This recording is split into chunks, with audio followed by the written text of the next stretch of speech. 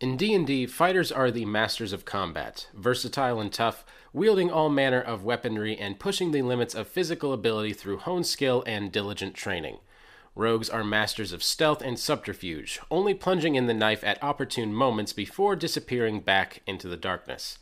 Put them together and you get a master of the battlefield, able to slip in and around combat to deliver absolutely devastating killing blows. If you're looking to make a killer rogue multiclass, then get all those sneak attack dice ready as we go through everything you need to know in today's episode.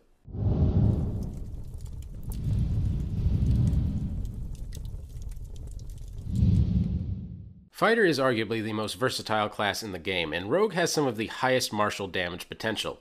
Together they overcome the other's weaknesses and can be built into several different and powerful builds. The Rogue's sneak attack ability has an extremely high damage potential that relies on either cooperation with your allies or the ability to gain advantage, while the Fighter, and particularly its subclass, has a lot of ways to give yourself the advantage. The Rogue also suffers from a low number of attacks, a problem that many Fighter features solve in spades. The Fighter is typically very one-dimensional with little to do out of combat. Combining it with the Rogue gives you all the wonderful skill options that class has to offer. So what are the downsides? As with any multi-class combination, you give up on late-game class features and the progression on some of your other features will be a lot slower. In this case, giving up on any levels of Rogue will mean slower sneak attack progression and a lower sneak attack potential overall. Conversely, giving up on any levels of Fighter means you'll get fewer ASIs and opportunities for feats, and likely giving up on a potential third extra attack. As for when the Fighter Rogue starts to kick in, as they say, unlike most multi-classes, a Fighter Rogue can be effective even with just one class level in each class and meshes quite well with any number of levels in either class. There are a few more optimal builds of the multi-class though, and most of those activate at character level 6 as they focus on combining the features of a Rogue archetype and a Fighter archetype, both of which start at 3 levels in their respective classes. This means that most optimized builds of Fighter Rogue multiclasses really take off at 6th level, 3 levels of Rogue and 3 levels of Fighter, but they still function well even before these level markers. So what class features do we really care about? Because there's no one single way to make the Fighter Rogue multiclass work, there's no one correct answer, but very few of both classes' features go unused. We'll assume we're building up the multiclass for damage output, but there are also some interesting skill-focused builds to be had here. Starting with significant Fighter features, we're going with the hit points first. While the upgrade from 1d8 to 1d10 is not huge, it's worth considering that on average, every level of Fighter you take over Rogue will make you a bit beefier. They also have heavy armor. You don't have to be sneaky as a Rogue per se, and the Fighter gives you access to heavy armor and shields right off the bat. Now with the added bonus of sneak attacking in them. Depending on your dexterity, you still may be better off with light armor or medium armor, but now you have all the options available to you. You do need to take your first level in Fighter to get this benefit though, so just bear that in mind. And then we have fighting style. Obtained with only one Fighter level, the archery, dueling, 2-weapon fighting, and thrown weapon options all provide a bit of extra damage in different ways and for different strategies. The new Superior Technique option also provides a way to pick up a maneuver with only one Fighter level and without taking up the Fighter archetype. And then there's the ever-popular Second Wind. Also picked up with only one Fighter level, this feature gives a decent healing option. It uses the bonus action, which isn't ideal, but emergency healing in the pocket is always useful to have. And then there's Action Surge. Gained at 2nd level, this is merely great for fair builds and absolutely bonkers for unfair builds. An extra attack action on the first round when paired with the Assassinate feature can deal disgusting amounts of damage. And as for archetypes, we'll get into more detail about all of that in a moment, but a lot of the Fighter archetypes and even just the initial 3rd level features of those archetypes can be incredible for the build. And then with extra attack, the high damage output of the Rogue is balanced out by its lack of extra attacks. But if you commit enough levels to Fighter, you'll unbalance that right back out. An additional attack doesn't mean an additional sneak attack, but when your melee attacks miss, you get another chance at it. Onto the significant Rogue features, starting off with the ironically obvious sneak attack. Raw damage on the condition that you either have advantage or your ally is within 5 feet of the target, and the weapon must either have finesse or be ranged. As we'll see, there are several ways to make this damage happen using Fighter features, and a lot of the builds are focused on maximizing the damage potential of this feature and getting advantage on attack rolls. And then with Cunning Action, you're primarily a Fighter with only a dash of Rogue. This feature may justify the second level allowing you to dash, disengage, or dodge using a bonus action. And like I said, with archetypes, we'll go into the more relevant options and in more detail in just a second, but there are several rogue archetypes that offer powerful features for the multiclass, even as early as their initial third level feature. With Uncanny Dodge, while not as important, the ability to have damage from a nasty hit is worth considering, and may be a juicy upside if you're just trying to maximize sneak attack anyway. And then with Steady Aim, this is a new optional feature gained at 3rd level. It essentially unlocks ranged sniper rogues as you gain the ability to give yourself advantage as a bonus action if you haven't moved that turn.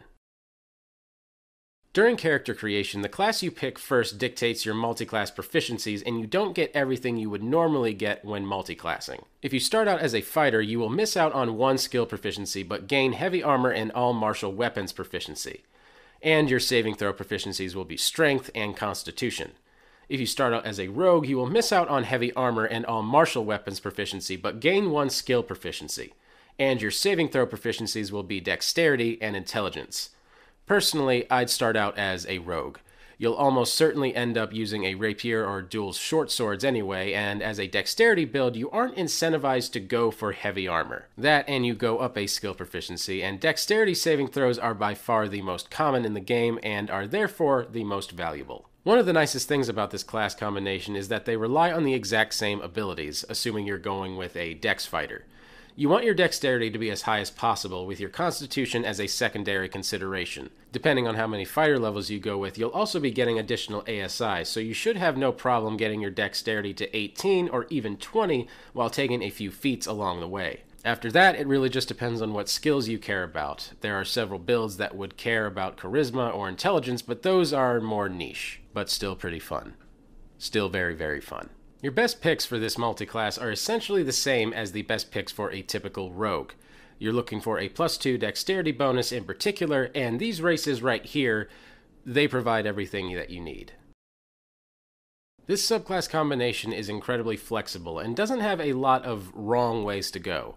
Even just selecting options and class levels at random will yield a pretty viable build.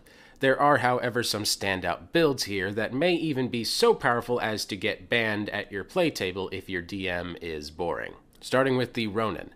By taking 3 levels of Rogue and taking the Swashbuckler archetype, and 3 levels of Fighter and taking the Samurai archetype, we're left with a dashing Swordmaster that will essentially always get sneak attack. Both archetypes have a secondary care for Charisma, meaning you'll want to make Charisma your 3rd highest ability score, but that shouldn't be a huge concern. What we're really here for is the Swashbuckler's fancy footwork and rakish audacity features, and the Samurai's Fighting Spirit feature, all of which are gained at 3rd level at that class. Fighting Spirit is powerful in its own right. Up to 3 times per long rest, you can give yourself advantage on all of your attacks for the round and give yourself 5 temporary hit points as a bonus action. Advantage is already normally great, but with rogue levels, it also guarantees you'll be dealing your sneak attack damage if you hit. But that's just 3 times each long rest, which is where the Swashbuckler comes in. The Swashbuckler's rakish audacity lets you deal sneak attack damage so long as you and your target are separated and there aren't any creatures within 5 feet of you or your target, which means 9 times out of 10 you'll either be among allies and getting sneak attack, or alone with a single target and getting sneak attack. Then for those last rare times where you don't meet either of those criteria, you can fall back on your Fighting Spirit to grant yourself advantage and get it anyway. Fancy Footwork helps out here because it saves your bonus action for Fighting Spirit.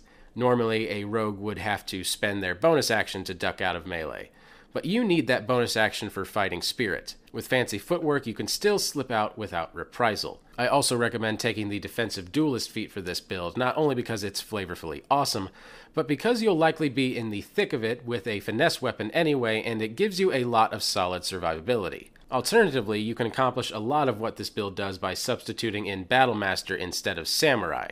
You give up the easy consistency of the Fighting Spirit, but by selecting either Distracting Attack or Feinting Attack to give yourself advantage, you can gain the versatility of the other Battlemaster maneuver options. With this build, I recommend 4 levels of Fighter to pick up the Samurai archetype and the 4th level ASI, and 16 levels of Rogue to maximize the sneak attack potential, usually starting with 3 levels in each, taking the 4th fighter level, then putting all future levels in Rogue. I can't believe I got through that whole segment without gushing about how cool a samurai, swashbuckler, pirate character sounds. Then we have the Psi Knife Soul Warrior. By taking the psionic-powered Soul Knife Rogue archetype and the Psi Warrior Fighter archetype, you become the ultimate psionic warrior. Both archetypes have a nearly identical feature at 3rd level called Psionic Power that gives you a number of psionic energy dice equal to twice your proficiency bonus to spend on all your fancy psionic powers. Until recently, it wasn't really clear how these features interacted, but we have official confirmation that you get 2 pools of psionic power dice. The catch is that you can't use one class's psionic power dice on the other class's features. But you're still getting essentially 4 times your proficiency modifier in dice to power your features, and all the abilities are running off intelligence. This means that by making intelligence a secondary ability score, so get it to 14 or 16, we can effectively combine both psionic subclasses into a delicious master of mental stabbing. One of the nicest potentials here is using the fighter's psionic strike in conjunction with the Soul Knife's psychic blades.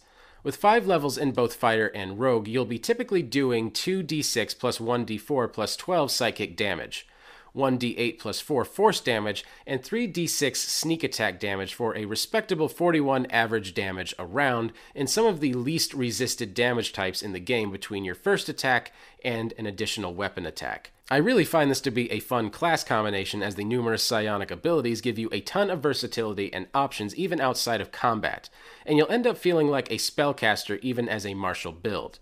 You get a damage reduction ability, a psychic communication ability, and you just get way more options than a simple melee character. I recommend 5 levels of Fighter to get your fighter's psionic dice up to d8s and for the extra attack, and then 15 levels of Rogue to maximize sneak attack. I'd start with 3 levels of Rogue and then get the 5 Fighter levels, then take Rogue levels from that point on. And then there's the Arcane Assassin. Of all the potential builds for this multiclass, this is one of the most likely to get banned by dungeon masters at your game table for the absolutely obscene amounts of damage you can do. We're taking range-based archetypes and making the absolute best use of each class feature. For this build, you'll need at least 3 levels of the Arcane Archer Fighter archetype and 3 levels of the Assassin Rogue archetype. We're trying to do one simple thing with this build. Kill the target on one turn without even giving them a round. And here's how that works. Firstly, we have the Assassinate feature that gives us advantage on attacks against enemies that haven't acted in initiative yet, and it turns any hits against such creatures into critical hits. Next, with the Arcane Shot feature, we can shoot magic arrows that do extra effects and additional damage. Very importantly, some of these options will work. Their damage will be multiplied on critical hits, but some won't. Up here on screen are a list of arrows that will work, and as for the Grasping Arrow, it will work for the initial poison damage, but not the Thorny Vine damage.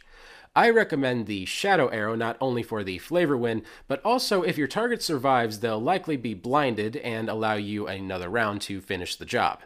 Now with your magic arrows in hand, you can sneak up into a tree or some other vantage point and take aim from up to 150 feet away and loose your deadly payload upon the enemy. With advantage, you're extremely likely to hit. And here's where it gets really spicy. Assuming you are only 6th level, that's 1d8 from the longbow, 3 from your dexterity modifier, 2d6 sneak attack damage, and another 2d6 psychic damage from the shadow arrow, but it's an automatic crit.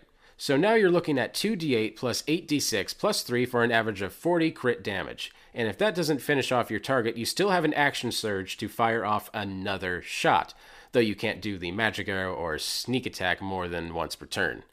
Every few rogue levels, this damage gets exponentially higher, and at 10th level, 7 rogue levels and 3 fighter levels, you're already up to 2d8, 12d6 plus 4 for a single shot, which is nutty no matter how you slice it.